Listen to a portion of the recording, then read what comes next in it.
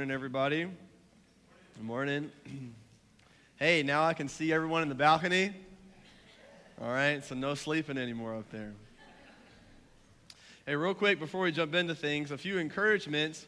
The first is that the CityLight that was started in Querétaro, Mexico, through one of our own, Ariola, who started the coffee shop, who turned into Bible studies, that turned into a church. Today, they celebrate their 1-year anniversary. So praise the Lord for that. They are gathering as we speak. What started with 6 people has now turned into 30 on a Sunday morning, and they've been able to see people come to Christ and lives begin to transform. They're able to deliver food to those in need and just be everything that we try to be here as well.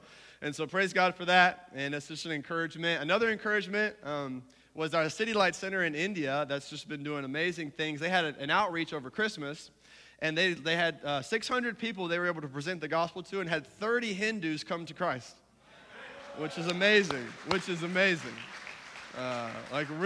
from Hinduism to Jesus, and the Lord is doing an amazing work in them. I hope that encourages your heart, encourages mine, for what God can do this year, but also for what you're a part of and how the Lord wants to continue to work in and through our lives.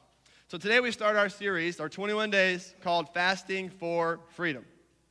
And those of you who are new, maybe it's your first time here at CityLight, nothing's different to you. For everyone else, you're like, wow, things look different. We used to meet in the middle, and now we have moved the setup here. Let me explain it to you. It's one singular reason for moving things is to open up the altar, to open times for response to God. And I believe this to be supernaturally, spiritually important for us to respond to what God is doing in our lives, to actually see the breakthrough and the freedom that we want to see in our lives. The Bible's full of these kinds of pictures of what we do with our body has an effect on our spirit. The Bible talks so often about the laying on of hands. Why don't you just pray for someone? Well, when you lay your hands on them appropriately, it has a supernatural impact. The Bible talks about lifting up your hands in worship. And you know how that is. Those of you that say, what am I doing? Well, I'm just completing, I'm bringing to pass that which is happening in my heart. I love God. I want to praise Him. I don't know what else to do. I have hands. Okay, I'm feeling celebratory, thankful, and so I lift up my hands. It's a way for me to complete or to bring to fruition that which God is doing in my heart. The same is true with kneeling. And the Bible talks about kneeling prostrate before the Lord, getting onto our knees before God. Well, why does that matter? Well, the Bible also says that to the humble, God gives favor. That the kneeling before the Lord is a sign of humility to which God responds. And so all of these things are realities for us. What I want you to understand is that God has given us means, normal, practical means, that create and that bring to pass and complete, so to speak, spiritual realities that are happening in our hearts. And if we want to experience the maximum freedom in our lives, then we need to use the means God has given us. And so over the last couple months, we've been thinking about this, and it seems totally appropriate. And I'm really pleading with you, honestly, as we preach, and then as we're going to respond through the worship, is to normalize coming to the altar and making it a place where you respond to God, where you get the prayer, the help that you need, or where you just simply prostrate yourself before the Lord in a sign of humility and submission to bring to pass or completion, or better said, to further along that which God did while you were sitting in the seat. I want to see, and in my own life, real change and breakthrough. And I believe the Bible has given us certain just regular, ordinary means, like an altar, like other brothers and sisters in Christ, like hands and feet and knees, that allow us to make spiritual progress. And so we're going to open up the altar. We wanted room at the altar. We're going to have a prayer team down at the altar. And I want to encourage you that as God works in your life, to use it as a way to see God bring supernatural breakthrough in your life. So Jesus said himself in John 8:32, a verse that's very famous for many of you, he said, whom the Son sets free, can you finish this, is free indeed. Indeed. Jesus says, whoever he sets free is free. And here's what the premise of everything is for what we're talking about, is too often we do not experience the full reality of what Jesus has done for us. We settle for less when Jesus wants to give us more. And instead of settling for less than what Jesus has already accomplished for us, my plea with you is going to be to enter into and to walk in the freedom, the deliverance, the transformation, the hope, and the joy, and all the things, the forgiveness that Jesus has already provided for us. So today's message is the starting point for this series. It's called, I Want to Be Free. It's really just the cry of our hearts that we all know and can relate to, that sense to say, I just want to be free. I want to be free from certain habits. I want to be free from certain ways of thinking that are plaguing me. I want to be free from certain of these feelings. I want to be free from regret. I want to be free from the things others have done to me that are continuing to cause issues in my current day. I want to be free from particular sin habits. Those of you who are here as Christians, you're trying to follow God. Say, there's so many things about my life that that aren't holy, that aren't good. I want to be free from that. Whatever it is in that situation, we all have this deep desire, say, I want to be free. And what I want to do real quick is tag into that to help you realize that if the desire is there within you, it is because you were made to be free. The desire is an indication of what you were made for. You desire freedom because you were made to be free. It's actually an indicator that you were created, that there is a designer in your life, that there's something about you that should match with reality. And the lack of freedom or the lack of change or the lack of deliverance or change or transformation, all of those things indicate to you that something is wrong, that it should be different, that things should be better. And therefore, now you and I find ourselves in this position, say, I want to be free. I don't know how to get free. And oftentimes, here's what happens is we settle for not being free. We settle for a lack of change. We settle for little progress. We settle for things remaining the same over and over again because we want to be free, but we feel like it's just not possible. We just can't do it. It's like those of you who ordered presents before Christmas and you wanted them to come, but they weren't delivered on time. This happened to me. I had ordered some Bama jerseys for my boys. I know we lost. Those of you who follow, yeah, okay.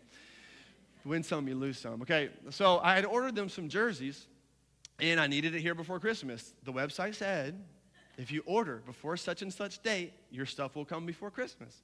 So I ordered before the date. And here comes, December 20th, send in an email, don't have a package. Do you guys know where it is? December 21st, December 22nd, December 23rd, no response to my email. I begin to succumb to the fact that this is not going to work out.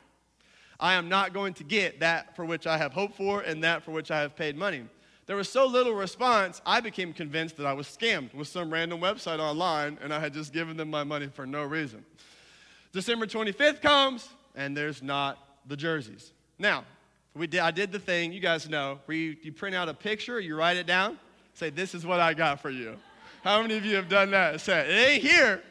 You can't use it right now, but it's a-coming, Now, for adults, that's okay. You're an adult. You say, I can wait a week. Imagine giving a little kid a piece of paper that said you're getting a jersey on it.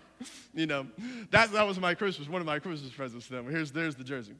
Well, I said, okay, look, didn't work out for Christmas, but you know what? We have a big playoff game on January 1st. I'm sure it'll be here by then. So, okay, great. December 26th, December 27th, December 28th, another email, no response. Another email, no response. Completely convinced I just lost my money by this point. December 29th, December 30th, prayers up, prayers not answered.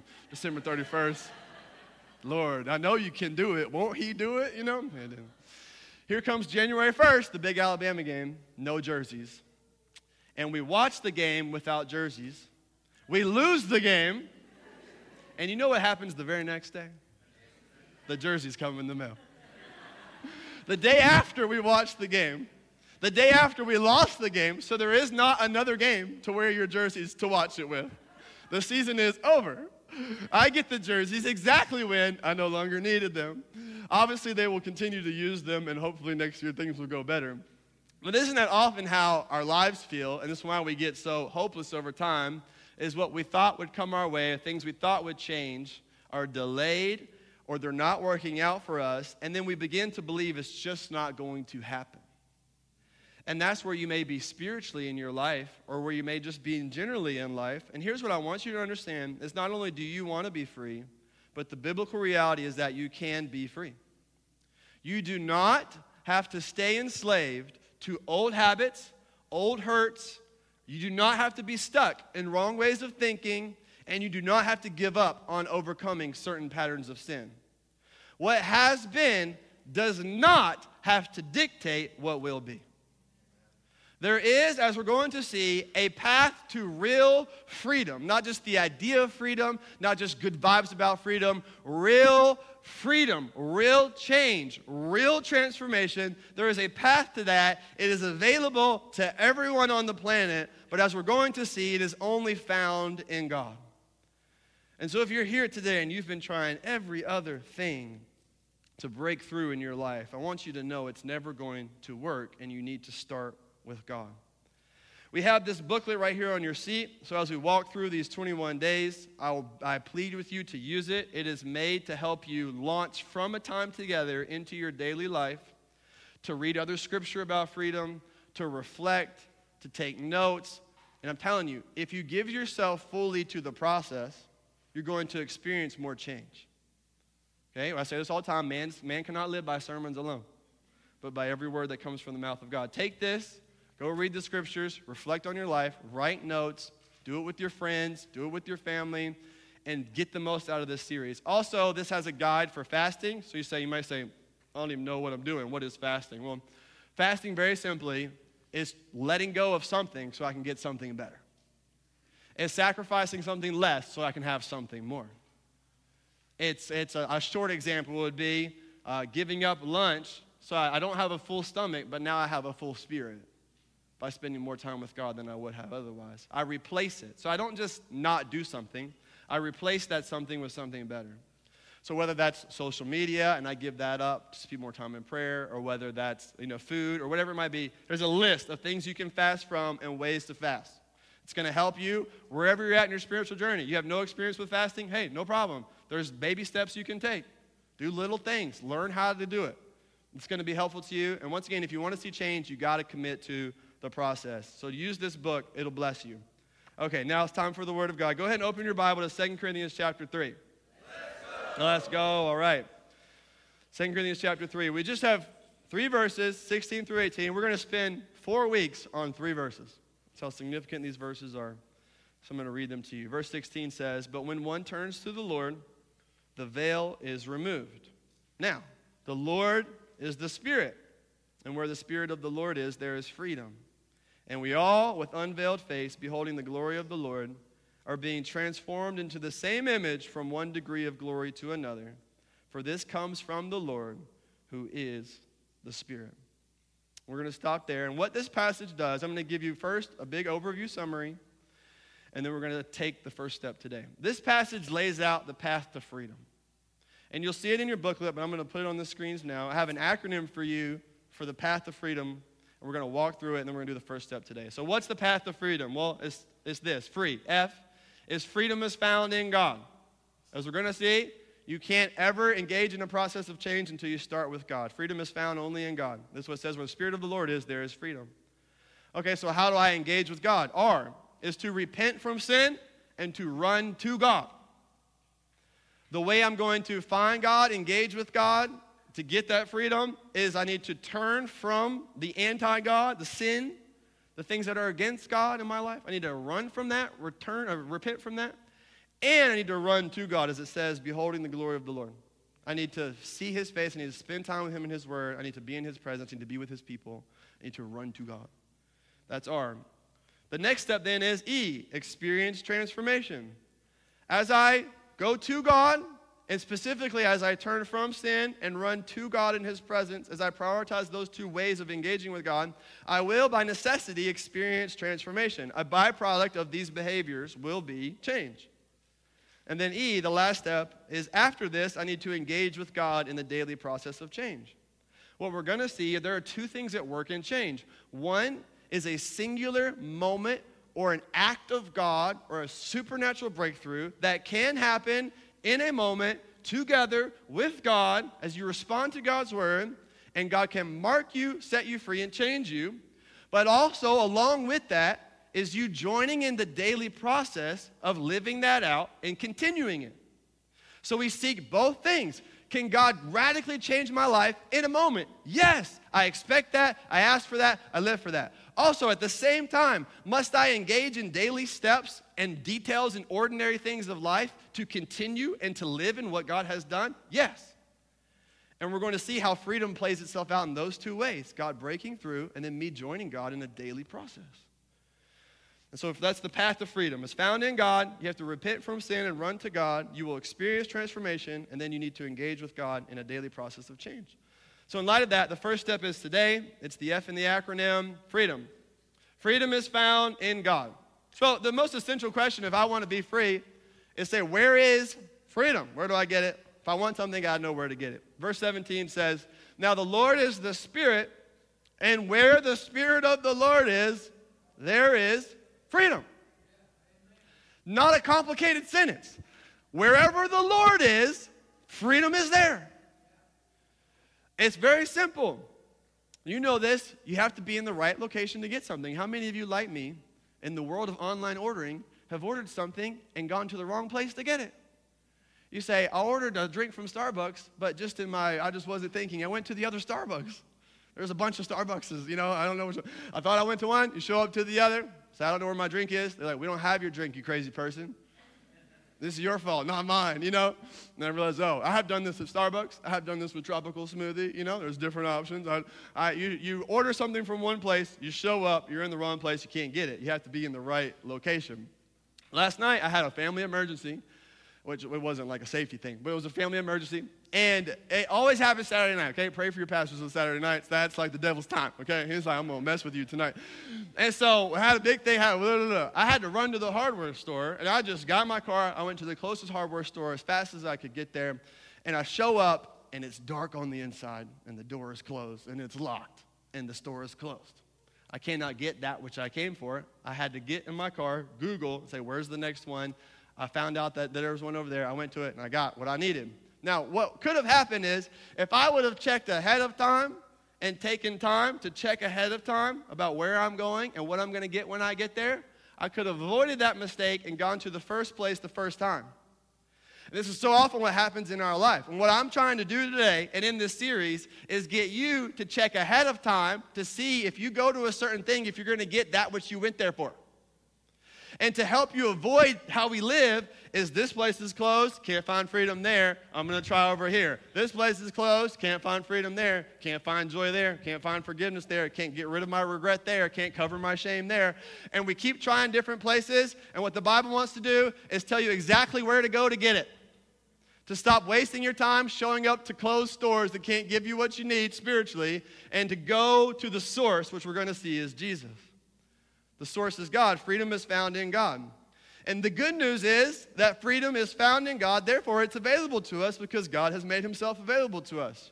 Here's what you don't need to be free. You don't need some kind of magic trick. You don't need a habit stack. You don't need a self-help book. You don't need a new body, a new job, or a new spouse. You need one thing, and that's Jesus. We'll simplify your entire life to say the solution is not where you keep looking for it. The solution is in one thing, in one name. It's in Jesus. And you will not be free or happy or forgiven or any of those things until you go to Jesus for it. Freedom is found in God. The Bible says where the Spirit of the Lord is, there is freedom.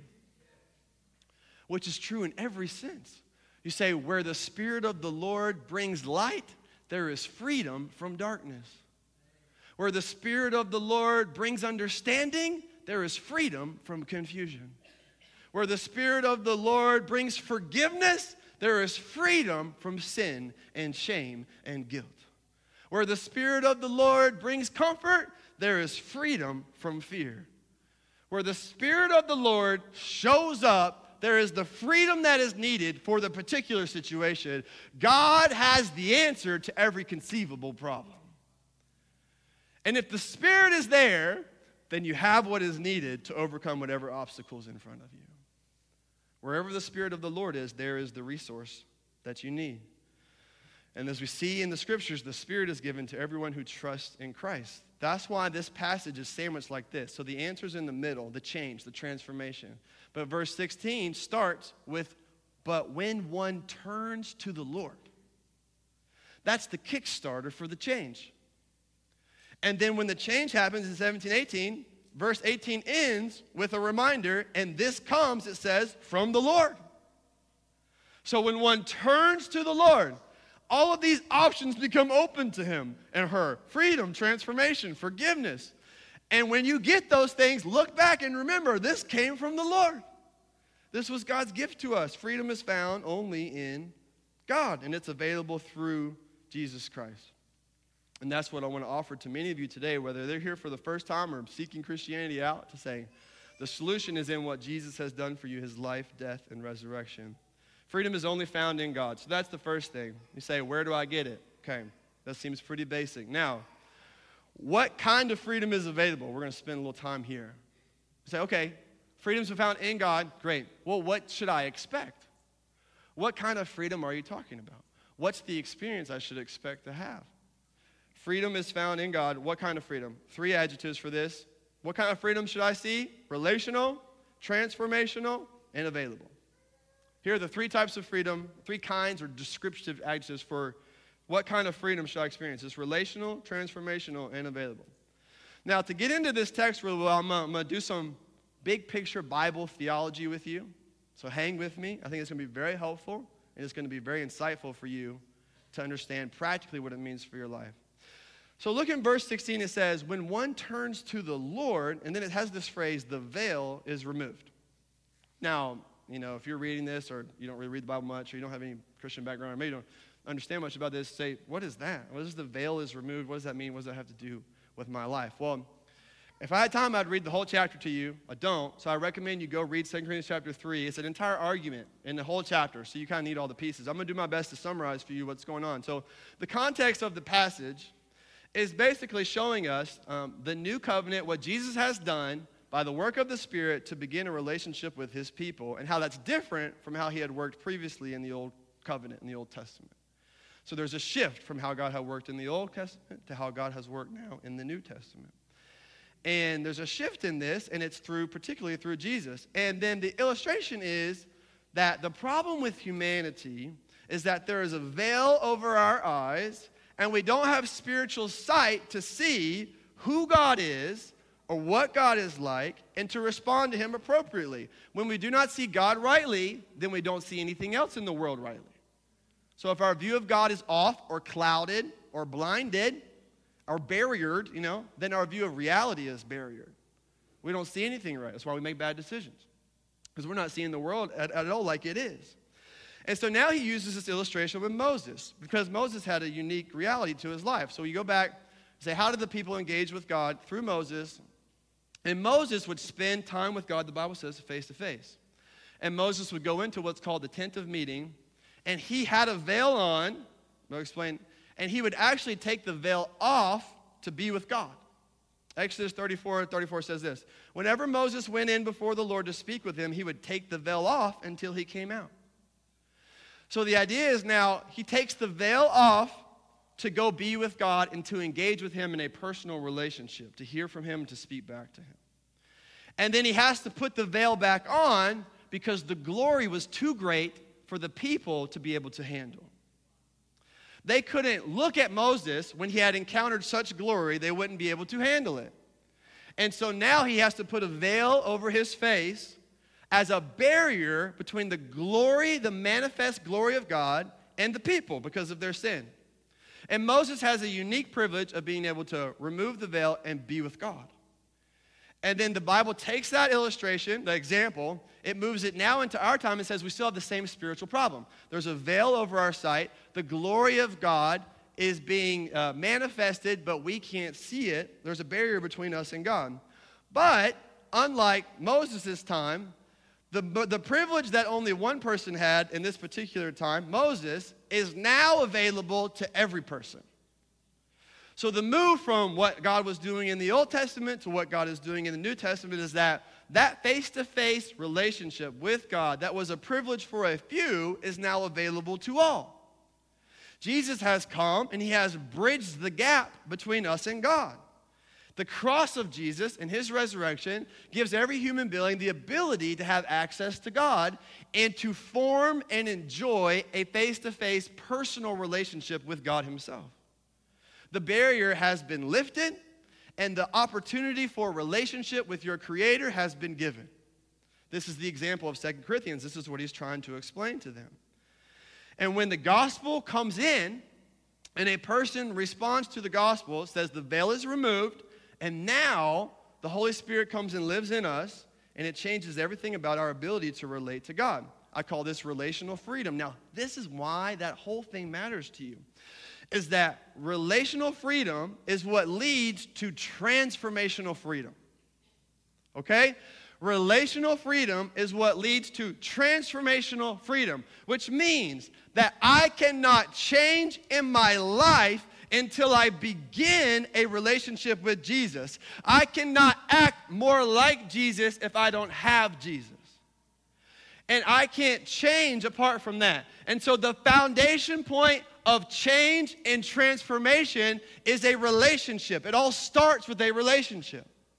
And those of you who are in Christ, you know that. To say, that's exactly how my life, I started in a relationship with God. But here's what we do, is we tend to, after beginning a relationship with God, we begin to rely on ourselves to change, to be holy, to make progress, to see transformation. And what I want to encourage you with this morning is that what started as a relationship only continues as a relationship. And to the degree that you are flourishing, growing, and prioritizing your relationship with Jesus will be the degree to which you can experience change in your daily life. You will never change or grow beyond your capacity to have a relationship with Jesus. You see what I'm saying? So now, transformational freedom, we try that through other things while neglecting the one thing that will bring it about, which is prioritizing my access to God. That now I can have a relationship with Jesus. I have been given freedom to be with God. Jesus has paid for my sin. It is no longer a barrier between me and God. And I have access to the Great One, to Him.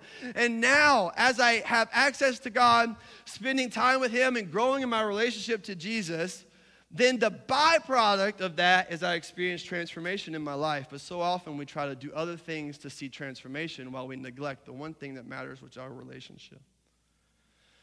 So to those of you who are here and you're seeking these things out, I want you to understand you will never change like you need to or find what you're looking for until you start with Jesus. You just close door after closed door. You're wasting your time. The only thing that you need primarily is freedom in your relationship with God. And from that standpoint, then you can grow in freedom in your life, but you can never flip it around. You don't get better and become more free from certain things so God can now accept you. You receive what God has done for you. He accepts you because of Jesus, and then you take the power from that and you walk in freedom. You need to receive and start with Jesus. And to those of you who are walking with Jesus, remember, how you started is how you begin. You will never progress beyond your level of relationship to Jesus. It's relational freedom that leads to transformational freedom. Another way to say this is that it's freedom with God that allows us to be free from sin. So I'm saying it's my freedom with God in my relationship to God as now my Father. I'm in family relationship with God. He loves me. He doesn't hold my sin against me because of Jesus. I don't have to be ashamed. I don't have to be worried about what He'll think about me. I don't have to be worried about any of these things. I, like a little kid with their dad, can run to Him. He will receive me and love me. It is this freedom I now have with God that allows me now to live free from sin. And until I experience and enjoy the freedom I have with my relationship with my Father, I will never have the power to walk free in sin. And what we do is we try all the other things, the accountability measures, the different choices, the different habits. We try all these other things, but we're not building them on top of the foundation of our relationship to God. And without prioritizing your relationship to God, all the other efforts are vain and useless because they're empty. Because the source of the power is not the practice, it's the person, it's Jesus. And so relational freedom is what leads to transformational freedom. How you started is how you will begin. And even to the saints out there who've been walking with Christ 50 years, this is a challenge to you to say, hey, look, it is your experience or your practice does not determine your nearness to Jesus. It is now going from the point to say, I need to pursue my relationship with Jesus at the same level and degree as I ever have if I want to continue to change. And this is also helpful to those of you who say, I've been a Christian for 2 days, or I'm new to all this. I don't know how this is ever going to happen or how I'm going to make progress. And listen to me. You have just as much power to change as the saint who's been walking with God 50 years. The power is not in your ability or experience. The power is in the name of Jesus. Don't rely on anything else. It's not going to work. It's not going to help you. It's not going to do it. And so you should have great confidence to say, I'm new to this, but God's not new to this, and he's got this. And if I press into my relationship with him, which anybody can do through the word of God, through the people of God, through worship, through prayer, through all these different things, through obedience, as I press into that, then God is going to be the one to set me free. Remember, if your freedom didn't start with you, it doesn't continue with you. If you didn't save yourself, you cannot sanctify yourself. If you weren't the solution to begin with, you're not the solution now either. You have never progressed from one thing to the other. It's the same thing I needed the moment I believed is the same thing I need now as Jesus. And as I press into that, then I begin to not only enjoy my relationship with God, which fills me, but then I begin to experience the power of transformation. So it's relational freedom that leads to transformational freedom. It all starts with Jesus. Your freedom with God allows you to be free from sin. Now, what other kind of freedom do I see here or experience? Well, I want to be clear. It's obviously freedom, not bondage. You say, well, that's obvious. Let me give you a verse for this. This is very important.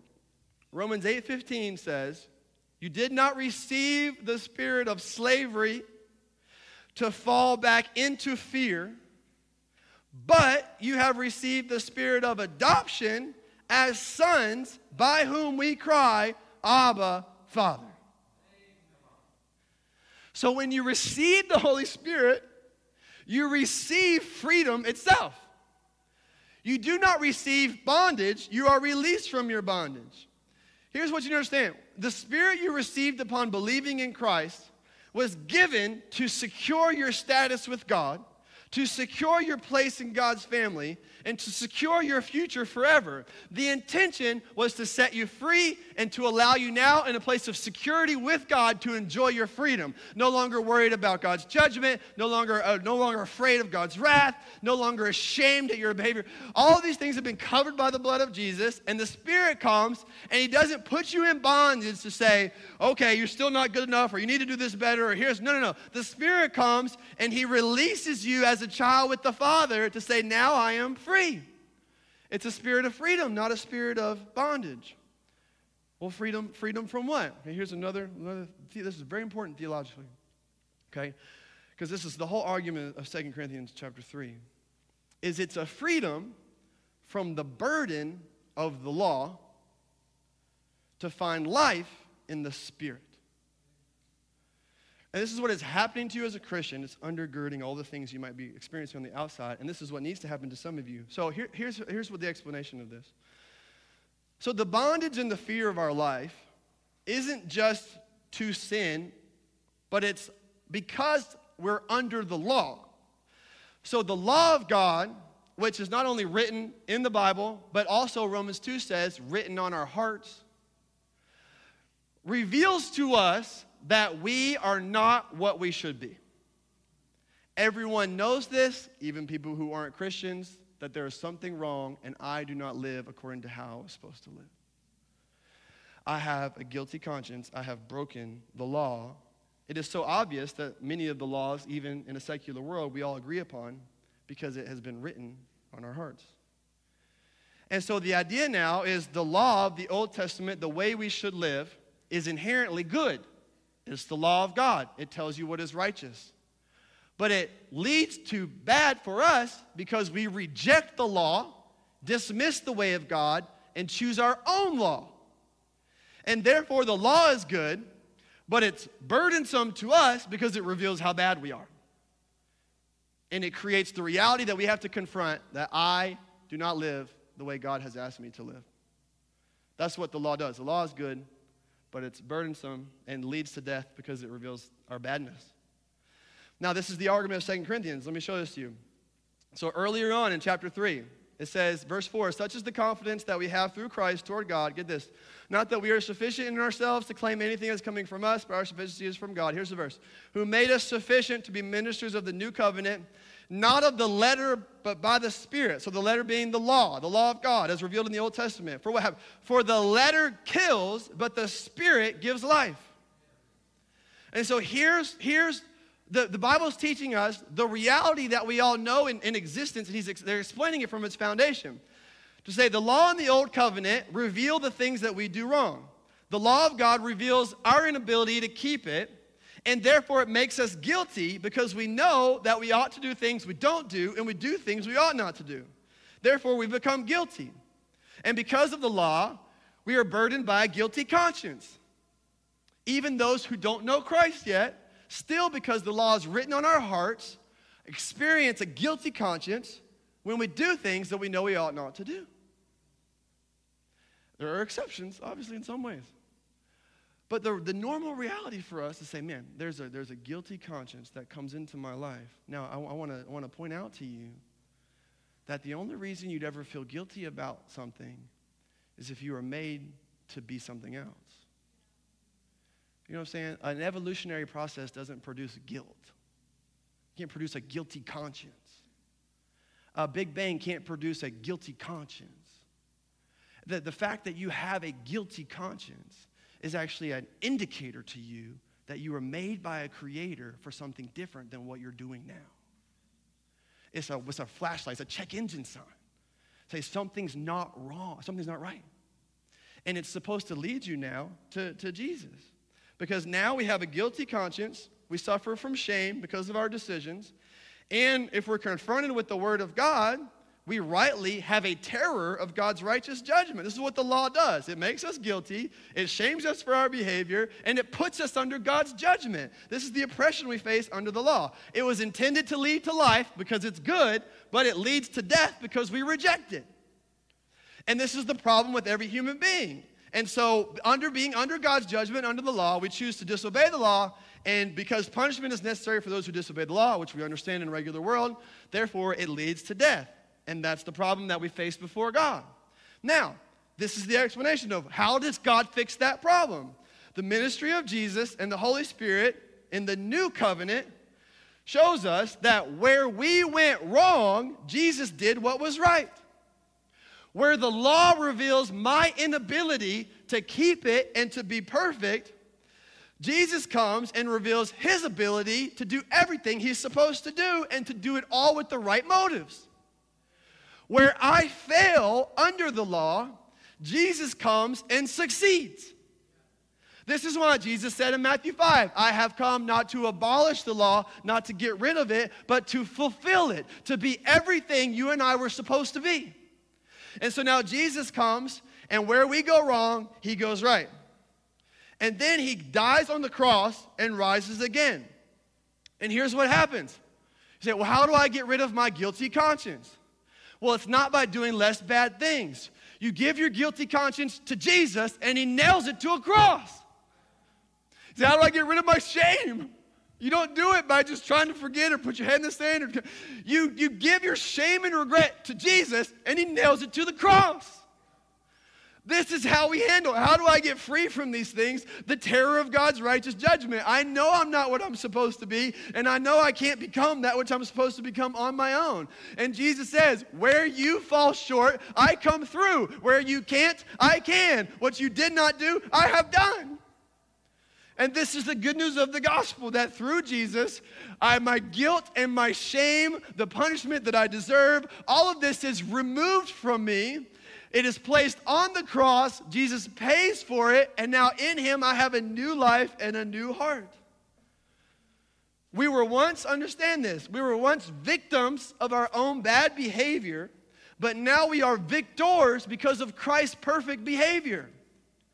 So where I was a victim because of my own bad choices, I now become a victor, not because I made better choices, but because Jesus did it for me. Because Jesus made the perfect choice every second of the day for his entire life. He perfectly pleased God. Everywhere I fall short, Jesus comes through. And now instead of relying on myself to get better, I give myself to Jesus, and he changes me, and he gives me what I can't get for myself. This is the good news of the gospel. Romans 8:2 says it this way. It says, the law of the Spirit of life has set us free from the law of sin and death. This is the good news of the gospel, that what Jesus has done by the cross and the resurrection and the new life in the Spirit has now set us free from the law of sin and death that told us that we couldn't do that which we knew we ought to do, and Jesus comes and he does it for us. Like I said, if you were not the solution at the beginning, you're not the solution now either. If it didn't start with you, it doesn't continue with you. The answer has always all along been Jesus' righteousness and his life in your place. So this is why 2 Corinthians 3:12. In light of all these wonderful things, you say, what does that mean for my life? Okay, great. I understand the theme of the Bible a little bit better. I get it. Okay, I understand the gospel. What does this mean for me in my life? Well, here's a verse. In the argument of 2 Corinthians 3, he says, since we have such a hope, he says, we are very timid. He says, since Jesus has done something so amazing, we live by great fear every day. He says, no, since God has broken through and changed and done everything I couldn't do, then we are very worried about the punishment God's going to bring upon our lives for our negative behavior. We are very anxious. We are very distressed. We are very afraid. We are very uncomforted. No, what does he say? He said, since Jesus has done something so amazing and we have hope in him, not in ourselves, we are very bold. As we live with great freedom and authority and excitement, we are righteous in Jesus because of what he's done for us. We do not live afraid of God and his terror and his punishment because we have been made right with God. We become very bold. We become very free. We become different. This is what he wants to make available to you. Now, here's a little statement now to help you understand all of this, to shove it down into your daily life. So in light of all of that truth, here's the reality you need to say to yourself every day as we walk through this series. If you are in Christ, I do not need to get free, but I get to live free. This is a complete reversal of your way of thinking. I do not need to get free, but I get to live free. Now, if you are not in Christ, the only way to experience freedom is to get free through his life, death, and resurrection. And you need to get free because you are in bondage to sin. But if you are in Christ, what he has already done for you is sufficient. Galatians 5:1, it says, for freedom, Christ has set us free. So you need to get rid of the vocabulary that says, I need to get free. That's a bad statement, and it's not true because you are already free in Jesus. And so instead of trying to overcome, rely on the one who has overcome. Instead of relying on your own discipline, rely on the death of Jesus Christ. He has done all of these things for us. I do not need to get free. Just get rid of those words. Just challenge each other. You say, oh, I just want to get free. No. You don't need to get free. In Christ, you get to live free. Something has already been given to you. And then it's crazy to go and look for it or try to accomplish something else. So because Jesus has already fully and finally set you free, and because he's done this by his work alone, not your own, therefore, the position you are in now is the same. You are free. There are no caveats, no qualifications. You are free in Jesus. And you need to work the other way around. Instead of trying to get free, you need to live free. Now, I'm saying, man, this is so important. You got to get this. So I try to think of an example that will help you relate this to your everyday life. Now, imagine, some of you who've done this, I do this a lot. How many of you have bought something that you already had at your house, but you didn't know you had it or you lost it? I do this a lot with books. Or I see a book, I think that's a great book. I buy it, and then like 6 months later, I find another copy of it. And I realize now I have 2 copies of this book. I bought something I didn't realize I already had. Or how many times you thought, I really need this tool. And you go to the store because you can't find it in your house. And then, 2 months later, you're shuffling through the garage. And you're like, oh, here it is. This is what I was looking for. And how many times have you bought something that you didn't know you already had, that you had forgotten you already had, or that you simply couldn't find when you already had it? Now, this is so often how we live in our life spiritually, is trying to get something and even pay for it when we already have it. And you're wasting your time shopping online and trying to look for it when it's already yours in Jesus. So instead of trying to get it, you need to look at yourself and say, I got it. I got it. I don't have to get it. I got it. Not because I'm awesome, but because Jesus is awesome for me. This changes how you operate. It changes how you try to be free. It changes how you live. It's a relational freedom, it's a transformational freedom, and it's available freedom. It's available because now it is accessible in you. So what has happened? When we talk about location, where is freedom? It's in God. Okay. Well, if you're in Christ, where does the Spirit live? In you. Therefore, you are the location for the Spirit.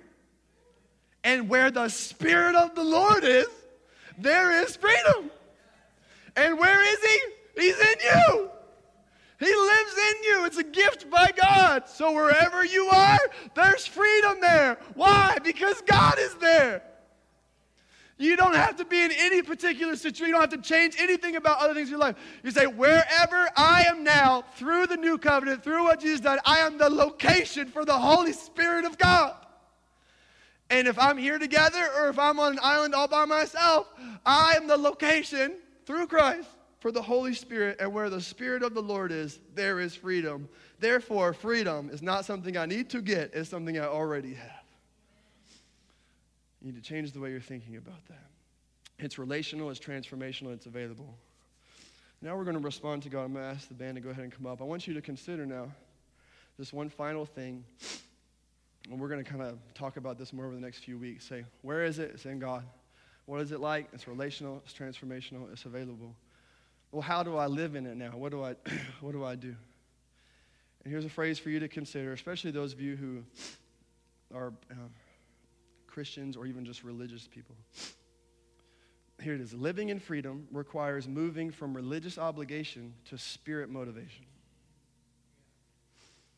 The old covenant to the new covenant is a move from religious obligation to spirit motivation. Obligation says I have to. Motivation says I want to. Obligation says there's something on the outside pressing in on me, forcing me to align my life with that. Motivation says there's something from the inside that's coming out of me that's allowing me to align my life with reality. One is external, one is internal. And God now, as he says, we don't live by the letter of the Spirit, the letter of the law, but by the Spirit. Because a life of religious obligation is empty and devoid of power. But a life of spirit motivation, granted to you by Jesus, is full of transformation power. And so as you consider these 21 days, you need to consider how you can make the move from a life of religious obligation to spirit motivation and prioritizing your relationship with God. So I want you now to close your eyes. I'm going to pray in a second. And now we need to respond to God. I want to ask the prayer team to go ahead and come down front. There's going to be people down front that can pray with you. If you're here and you need to respond to God in any way, which is really all of us to some degree or another, if the Lord's been working in your heart and in your life, if you need prayer, come down front and pray. If you just need to lay at the altar humbly before the Lord and let the Lord continue what he started in you, come do that. But I encourage you to make good use of this time now as we respond to God, to use your feet, your body, your hands, your position to help complete or further along that which the Lord has been doing in your spirit. If you need prayer, we'll come and lay our hands on you. The Lord will work through that. But wherever you're at, you say, I need freedom from this. I need to start my new year this way. I need to change this. I'm asking for God to do this. Or if you're here and say, I don't even know Jesus yet, and I can't go anywhere else until I meet him. Whatever it is, you need to come down front and respond to God and make good and bring to completion that which God is stirring in your spirit. Let me pray. Heavenly Father, we love you so very much. We thank you for your great love for us. We thank you, Lord, for your kindness to us. We thank you, Lord, for the freedom that you've granted us. And now I pray as we respond to you that you would mark our lives, that there would be supernatural breakthrough and change, and that we would enjoy what you've already done for us in Jesus. We ask all this in Jesus' precious name. Amen. Amen. Why don't you stand and we'll respond to God.